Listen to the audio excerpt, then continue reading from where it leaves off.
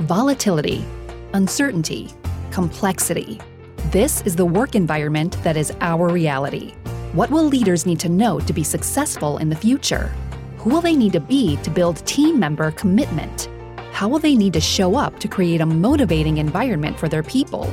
Welcome to the Sal Silvester on the Future of Leadership podcast, a dialogue about how leaders will need to adapt to be successful in a rapidly changing world.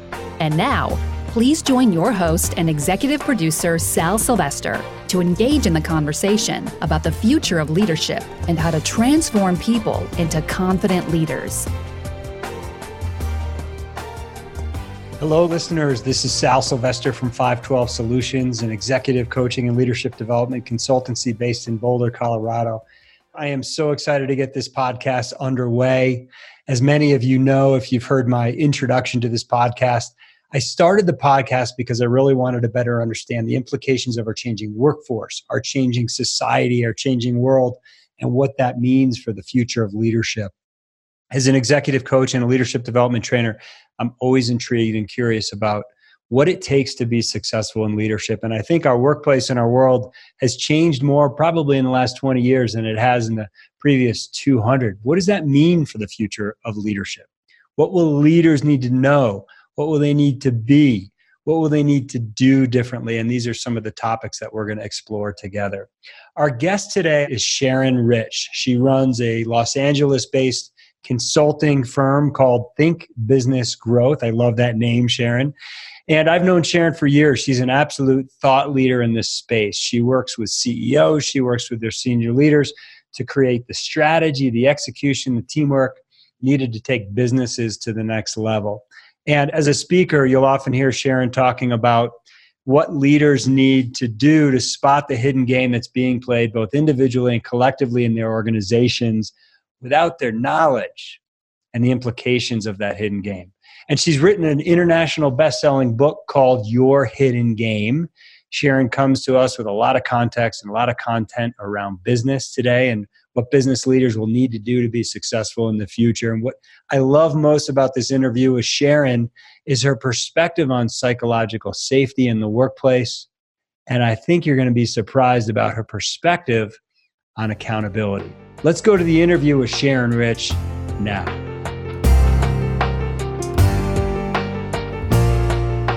Sharon, welcome to the podcast. I'm so excited to have you here today. Thanks, Sal. I'm super excited to be here. Awesome. I'm very honored. Thank you. Thanks so much. You know, we've talked a little bit, but I want to just tell you and our listeners, I started this podcast because I really wanted to be in a place of inquiry around what the future of leadership means to us, to leaders, to young leaders, to experienced leaders. I think the world has changed more in the last 20 years than probably the previous 200. And I'm curious about, you know, what does that mean for leaders? What will they have to know? Who will they have to be? How will they have to show up? And I love having you on the show today because you've got such a great background, experience, work experience, leadership experience as an executive coach in so many different roles, and now as the author of an international best-selling book. Congratulations, by the way. Thank you. So I think you're going to have a ton of great perspective that our listeners will really value. So thanks for being here. Yeah, my pleasure. I think that the pace of change is accelerating so much that it's so important what you're doing here. Yeah. Oh, thank you. It is. It is. We're just in this rapidly changing world, more so than I think I've experienced in my career. And I'm just curious, what does that mean? What are the tried and true leadership traits that maybe will stand the test of time, but also what needs to change? How do leaders need to think differently? How do they have to be differently? So that's part of what we're exploring here.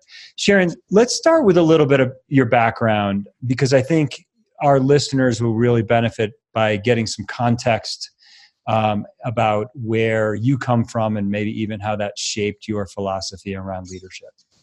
Well, I like to say that I fell up into leadership a long time ago. As a very young person, I fell into a situation where I suddenly owned my own advertising agency. It wasn't exactly a plan, it was just something that happened. And so I got that experience of being an entrepreneur. I was 24 years old. I got the experience of having that fail a few years later. Yeah. And then I got brought into a larger agency by a mentor of mine. And I was hired as a writer, and in a few months was made associate creative director, and then they fired him, and suddenly, with a couple of partners, I was running the entire creative function of an agency that was a national agency with 7 offices, and we were the flagship. And that just led to leadership role after leadership role. And I think a lot of what has led me to doing what I do now is the lack of support or even any kind of conversation about what leadership meant or who I was as a leader or what the opportunities and challenges and responsibilities of leadership were. I like to say it's pretty much they said, here's your hose, there are the fires, just go do it. And the reason I do what I do is to provide other leaders with the contextual conversations and thinking that will support them in not just doing what they do, but thinking about what they do and being intentional about what they do and how they show up. Yeah, there's so many places to go there. That intentionality is so key. I mean, we just think that leaders have to be more and more on purpose in order to operate at a higher level, if you will. And it's interesting. I remember my experience where I started to really think about leadership in my career was on 9/11. And I was working for a large consulting company at a client site. So a services firm, maybe not unlike an agency in some of your experience. And I remember we were just trying to make sense of the day. And I got a call from my boss asking me pretty immediately, did we sell the next phase of work? And in the meantime, I was trying to track down family members in New York City. Wow. I had an uncle that worked in one of the buildings adjacent to the World Trade Center, which ended up collapsing. Grandparents on Mulberry Street, 3 or 4 or 5 blocks away, that were elderly. And so I could see the disconnect in leadership and the impact that it had on people that just really stuck with me. Yeah. And I think also drove me to a very similar business that you're in too. Wow. Yeah. Yeah. It's so important for leaders to recognize that they exist in the world, Exactly. right? That, and none of us do this alone, and what we do doesn't only have impact on us or our small closed circle. Mm-hmm. Yeah. And it's we all have an impact. The question is, what impact do we want to have? What's the wake that we want to leave behind? What's the shadow that we have on others as we're leading them, as we're managing, motivating, delegating, directing, all the things that we do as leaders? What's that impact that we have behind, that we leave behind? Totally. Yeah. Sharon, how has some of those experiences that you've had really shaped your philosophies? You mentioned failure. You mentioned some of these different experiences that you've had as a leader, both in leadership roles and being led. What are some of the philosophies of leadership that have really emerged for you? Sal, I think that I have a single word that kind of encompasses that, and that word is reality. Mm-hmm. I think that everything that I've experienced up until now it's all about being real. Yeah. And being grounded in the truth of what's happening and in the bigger and smaller picture of that. I don't know if I'm making any sense right now, but I think that what the foundation of my philosophy is that we as leaders need to be grounded in the truth. We need to be conscious of where we are, what we're trying to get to, the path together, and the impacts that we have. And I think that it's about recognizing that there are rules of the game. I'm going to use my game language. That there are rules of the game that are universal, and that we need to become conscious of these and leverage these and play with these and be in alignment with these kind of universal rules, because reality will hold us accountable. Yeah. Does that make sense? Yeah, I think it does. I think it does. And you wrote a book called Your Hidden Game that gets into some of those rules. Tell us more about, I love the title, by the way. Tell us more what the title means and maybe a little bit about what this book is. And I have a sense that it's connected to this idea of being real and being grounded. And I also want to bring it back to why is that important today and why will that be important tomorrow? But give us a couple headlines about your book.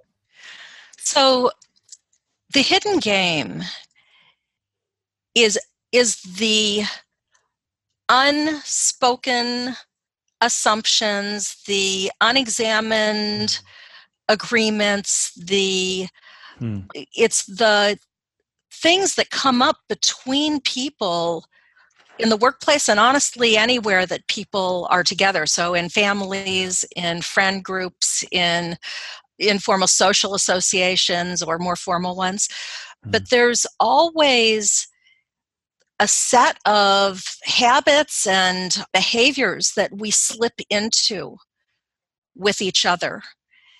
And in business, those completely determine what we're able to accomplish. They can either turbocharge us or they can put limits on what we can do. And let me get more specific because I know I'm speaking in abstractions. No, let's get an example. I think you're right. Like it's under the surface. We don't always see it. We don't test out these assumptions or beliefs or challenges. I'd love to hear some more specifics on what comes to mind for you.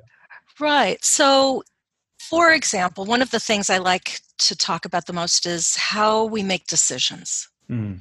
So, if you think about any organization you've ever worked in, whether you have been the leader or whether you've been a member of the team, there is usually a way that decisions get made. So I've worked in organizations where the leader made all the decisions without consulting anyone. And I've worked in organizations where the leader calls everyone together and no decisions are ever made because everybody's input is trying to be considered and incorporated. And it takes an incredibly long time to make a decision.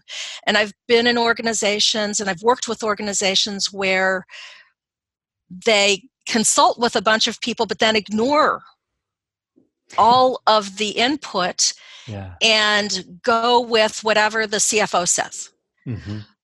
All of these are hidden games because we lose consciousness that they're being played, that this is what's happening.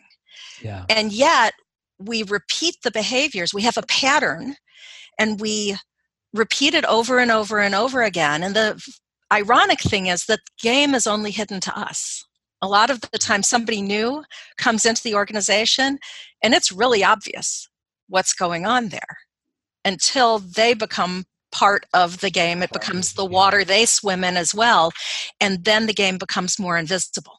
Does that make sense? Oh, it completely does. And what are the implications here, Sharon, when people, they're not aware of the hidden game and they're making these decisions either passively or dictatorially or in some dysfunctional way? what are the implications when it comes to people and process in the business? Yeah, well, I like to say either you play the game or the game plays you. Mm-hmm. Mm-hmm. So the implications are, if you look at any organization that has failed Yeah. or underperformed, guaranteed there's a hidden game at the root of that. Yeah. The other hidden games that I talk about in my book are things like how we deal with problems, Mm-hmm. right? You know, I'm sure you've been in organizations where problems are denied or where everything's seen as a problem. Right. And those hidden behaviors, hidden thinking patterns, hidden patterns of action really determine the path of the business. Mm-hmm. They determine how we see what's possible for the organization, how we respond to opportunities, how we respond to problems, how we grow, and what limits we put on ourselves. So to me, surfacing the hidden games in our organizations continually, because as soon as you surface one and solve it, a new one appears or doesn't. Right. Right? And so it is not a one and done event, surfacing hidden games. It needs to become a habitual commitment in an organization to bring out on the table these unspoken patterns and look at them and figure out where what we're doing is aligned with what we're trying to create and where what we're doing is not, and how we can bring it into alignment. Yeah. Yeah, it's so interesting. At the beginning of your book, you quoted Einstein, and I love this quote. It's something like, we cannot solve our problems with the same thinking we used when we created them. And so in a way, what I'm hearing you say is, as individual leaders or collectively, we have to figure out how to raise this level of consciousness to deal with the complexity that faces our business today. And our business is getting more or less complex in the future. I think they're getting more. And so in a way, we've got to be able to raise our thinking, raise our consciousness in order to be effective there. Coming back to where we started the conversation, where you were talking about the speed of change. Yeah. So we learn in business how to function in a certain set of circumstances. Right. But now the circumstances change. And now we need a new way of functioning. And now the circumstances change again. And so I think that one of the keys of successful leadership as we're moving beyond, right, is to be able to keep everybody conscious of where we are and how what we're doing is supporting that, and then where we're going and how we need to change what we're doing to match where we're going. So I think that this is going to be the most important trait and skill set of leadership. And I think it already has been, honestly. I think that if we look at the companies that have succeeded, they're the ones that have been able to ride the wave. And you can't ride the wave by staying in one place and doing things the way the last wave was, because every wave is different and the wave changes as it moves. Yeah. Yeah, there's always this tension between playing it safe, which oftentimes as human beings, we just very naturally want to with our millions-year-old brains, and finding purpose and vision and moving towards something more creative or powerful or cutting edge. And so that tension can get in our way. And it's something I think that we all experience, but how do we deal with that? What are the stories that we tell? What gets in the way? Yeah. What's ironic is that there's nothing less safe than playing it safe. Right? Like the more we try to, playing it safe is about protection. Yeah. It's kind of about keeping things the same as they have been. And the problem is that the world around us is changing. And so when we play it safe, we're missing cues, Mm-hmm. and we are missing opportunities, and we're not on the wave anymore, right? And we need to ride the wave. And so it actually becomes, playing it safe ensures that we aren't going to be moving. Now, Mm-hmm. that doesn't mean play it dangerous, right? I'm Right. not saying the opposite of playing it safe isn't being insane, right? The opposite of playing it safe is being conscious and in the moment with an eye to context. So we also don't want to just be reactive.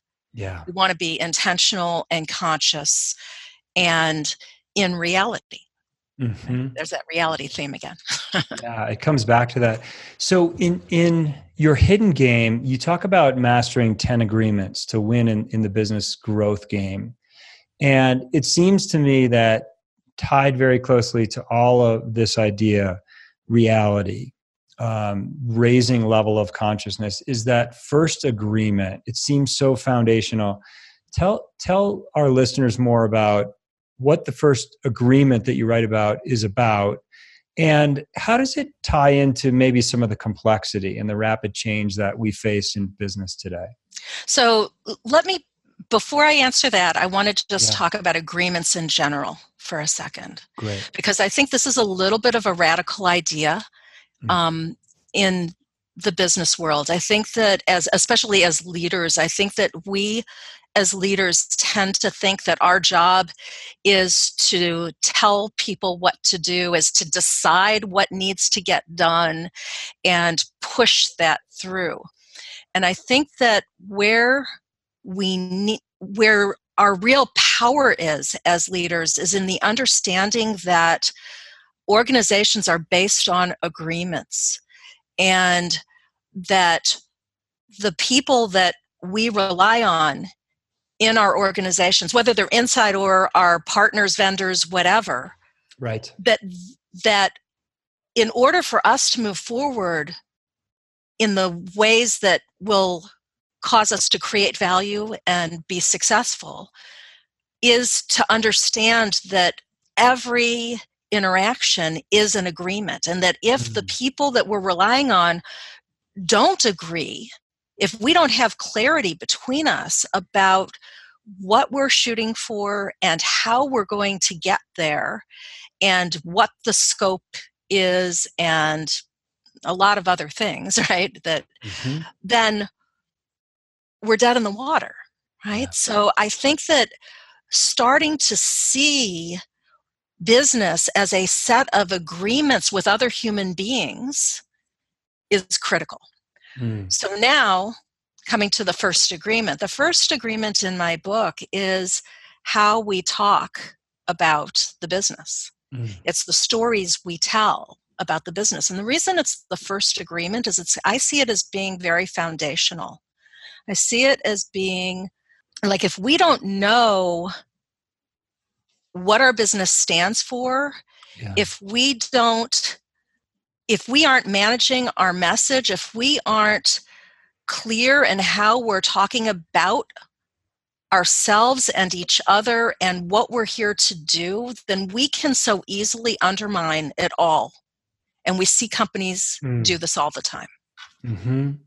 What do you notice most in business today that companies are doing that are undermining the message or the stories that need to be told? Well, one of the things I see companies doing is speaking about what they don't want, Mm. speaking about Mm-hmm. putting a lot of their focus on their worries, their fears, the negatives in the economy, the negatives in their workforce. They talk about and they tell stories of failure. Hmm. And what I've noticed is that wherever we put our attention and focus and energy is what we create. And I think we need to be really mindful not in denial and not Pollyannas, but we need to talk and tell stories that are positive. We need to talk and tell stories that are supportive and that create possibility for us to realize our vision.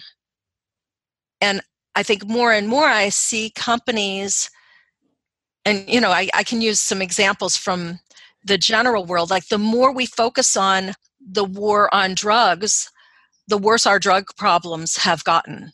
The more we focus on in our country, the weight problems and obesity problems, the worse those problems have become. And we see the same pattern happening in organizations, where the more we focus on problems in the workforce, the worse the problems become. Does that make sense? It completely makes sense. And it reminds me of a client that we're doing some work with in the Midwest, and they're a manufacturing facility, and they really need to turn the ship around, so to speak. If they don't improve the business in the next 6 to 9 months, it's unlikely that they'll continue operating, and much of their manufacturing will probably get moved overseas where it's more efficient. The challenge that the leader has is people are very fearful, and he's focused largely on the negative, how they're not meeting their goals, and people are in crisis. Right. What advice would you have for a leader like that? There's urgency, there's a short time period. He has to turn this manufacturing facility around immediately. How does he balance his messaging so that people understand the reality, but they also have something to look forward to in the future? Yeah, well, I think you're already articulating that, or starting to, right? I think the first thing is, rather than painting the bleak negative picture of where they are, is to paint a word picture of where they're going that's positive and inspiring and exciting and doable, but a stretch. I think that it's also about painting the picture of how they're going to get there. And what are the new behaviors and the new thinking that they need to exhibit collectively together, right, as an organization, as a team, in order to get there. And I think they need to celebrate every little win. And they need to be focusing on what's working. And that doesn't mean to ignore what's not working, but you don't put your focus on what's not working. I think you learn from what's not working, and you put your focus on what would work better. And what's our path to that improved new vision, that new existence. Yeah, I think that's really insightful, Sharon. And as I think about the workplace and the complexity that leaders are dealing with, we can't take it all on ourselves. Leaders, they have to figure out how to engage people and involve people to solve some of these challenges, and to be able to take advantage of and capitalize on the opportunities that are out there. In your second agreement, you talk about safety. And I know the concept of psychological safety is something that Google has explored. They've done a lot of research around, and it's really critical for involving and engaging people. If this gentleman that I'm referring to is going to turn this factory around, he has to figure out how to create a safe place for his people to win, to engage, to be involved in. Tell us about this second agreement that you write about in your Hidden Game. Yeah, if you think about it, what do we do when we don't feel safe? We shut down. We shut down, we withdraw. We shut down, we withdraw. So in an organization, if people don't feel safe to speak up, to do the right thing, to try something new, then that keeps us stuck where we are. I've got a great story, it's in my book, about an organization that it was an amazing organization, and they had a 0% failure rate on their flagship product, which was almost unheard of. They were very, very skilled at what they did. And they had a very safe environment.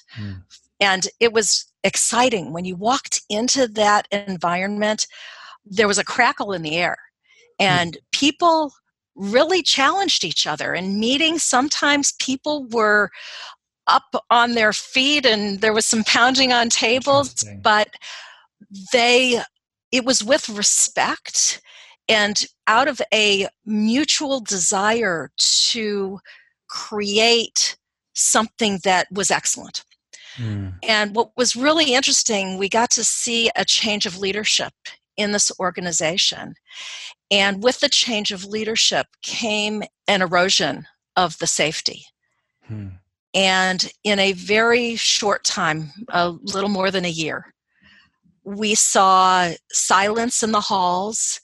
People started to be afraid to surface problems, and they stopped challenging each other. There started to be an inner circle that other people weren't welcome into, and their ideas and perspectives weren't sought out any longer.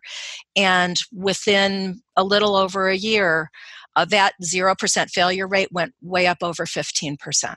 Wow. Yeah. So this is a crucial agreement. You really cannot have accountability in an organization where there isn't safety. Yeah, it is so critical. And that safety, from what I'm hearing you say, is really the foundation for trust. And if we don't have that trust, it's very difficult to engage in the type of dialogue that you talked about, that on some teams, if you come from a team that focuses on artificial harmony and you walk into a client like you just described, where people are actually debating the issues, maybe showing some passion, that could come across as dysfunctional, when in fact that artificial harmony is really what's dysfunctional. Right. And if we're going to solve the problems of the future, the challenges and the complexity that we're faced with, we have to be able to have this psychological safety. You mentioned accountability. I'm guessing that without that safety, it becomes difficult to hold each other accountable. And you also talk about changing how we look at accountability. Tell us more about your perspective on accountability. Yeah. So I think accountability is one of the most misunderstood ideas. Most people see accountability as what happens once failure happens.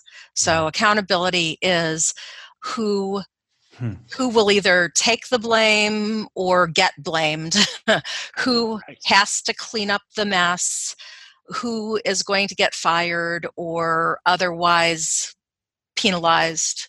Yeah. Or sometimes we think about accountability as, are people keeping their commitments and agreements, right? Which is good. It's good to keep commitments and agreements to a point. But all of this misses the boat on real accountability in organizations, because ultimately what we need in organizations is to accomplish our desired outcomes. And none of the behaviors that we traditionally call accountability lead us to that. So accountability, I prefer the word ownership, maybe. Yeah. Because if I own the outcome, if I am committed to helping my organization achieve whatever outcomes we've agreed we're going to achieve, then I might even want to renegotiate a commitment or agreement if I can see that it's not leading where I need it to go, as opposed to being the organizations where you just check the boxes, right? So, yeah, I said I'd do this, so I've done it, even though I got into it, I did it, I saw it didn't make any sense. It was leading us in the wrong direction. But I wasted a whole lot of additional time and effort and money and, goodwill, because I'm quote unquote accountable, quote unquote keeping my agreements and commitments, but I don't have true accountability in that case. Mm-hmm. I only have true accountability if I'm willing and if there's the safety for me to come back and say, wait a minute, this agreement, this isn't going to produce the results we want. Yeah. Yeah. So there's this distinction between accountability, which is in many ways old school, it's punitive, it's after the fact. I loved how you described that at the beginning, and a new sense of ownership. Right. Yeah. Accountability after the fact does no good. It's too late. Right. We've got to be accountable. We've got to take ownership way at the beginning, way before failure happens. Right. And when we do, we aren't going to avoid every failure, but we're going to, as they say, fail faster. Mm-hmm. And we're going to be able to be more nimble and responsive and recover and get back on track toward our goals. Mm-hmm. And that's what matters. And when we think that accountability is people taking the blame, we're missing the boat. Yeah, we are. And it slows us down. It gets in our way from really being at our best. I think we talked earlier about people withdrawing, disengaging. I think when we approach accountability from that traditional mindset, we'll see, in the words of Ken Blanchard, people not bringing their brains to work and right. contributing to, I love that quote. Yeah, it's a great quote. I want to just touch on one last subject before we start to wrap up. And one of the things that I see with my clients is everything's a priority. And when everything becomes a priority, nothing's a priority at all. And I'd love to hear more about from you about what are you noticing about the demands on a CEO's focus as you're interacting with leadership teams and CEOs? What are you seeing here trending in our workplace today? Well, I think that there are so many demands. We are, as you've pointed out, living in a increasingly complex and fast-moving world. And there definitely is that trend toward everything being a priority, which means nothing is a priority. I think that a few things. One of the agreements in my book is, where are we going to put our collective focus? Mm-hmm. Which also means, where are we not going to put our collective focus? Yeah. And what we've discovered is that when we are clear about what we're focusing on, that we achieve gains in areas that we have decided not to make our primary focus. Mm-hmm. As opposed to when we try to focus on everything, we will see insufficient gains in everything. Right. So we are much more powerful across the board when we have the discipline to choose focal areas. Mm-hmm. The other thing that's crucial is for leaders to spread the leadership around and not hoard the leadership, not try to keep it all themselves. The whole purpose of an organization is leverage, right? If we didn't need leverage, we wouldn't need organizations. We could do it all ourselves, but we can't. And so one of the most important things is for leaders to build strong leadership teams and middle management teams that aren't only focused on their functional area or their area of expertise, but where together they have consciousness of the business needs and they work together rather than against each other to solve business problems and seek out and leverage opportunities. And when you have a leadership team that can do this, then the focus of the CEO can be on higher level strategic function, relationship building at a high level that's crucial for the survival of the business, and other things that are more appropriate than all the things that steal the CEO's focus when the functional leaders are acting territorial or are trapped in their silos and not functioning as a leadership team. Yeah. Does that make sense? It does. And at the leadership team level, I think your first agreement, especially around self-awareness and stories and understanding the assumptions and really building up our emotional intelligence becomes very critical at the senior leadership team level, where you've got teams of leaders who oftentimes have competing priorities. Right. It becomes more and more important that they can stay in relationship with each other, stay composed as they're working through figuring out where to allocate those resources, how to move forward together, even though there are limited resources and they do have those competing priorities. So yeah, that leadership team component is so critical. Right. And when they can together tell a story that includes the interconnections between them, yeah, and takes into account how each of their functional areas contributes to a bigger picture, then that can be a game changer. Awesome. Sharon, thank you so much. It's so nice to work with you today. And for all our listeners out there, if you haven't gotten a chance, you have to pick up a copy of Your Hidden Game by Sharon Rich. And we only touched on some of the principles and some of the agreements that are laid out inside of the book. I think it's a really practical and meaningful resource that's going to help you. Sharon, thank you. It's been a pleasure to have you today in the episode. And I think it was really insightful. Thanks for all that you're doing for leaders and in this world. I hope you enjoyed today's episode of The Future of Leadership. If you want to learn more about how we can help transform your people into action-oriented, confident leaders, please check out our website at 512solutions.com. That's the numbers 512solutions.com. I look forward to continuing the conversation about the future of leadership. I'm out.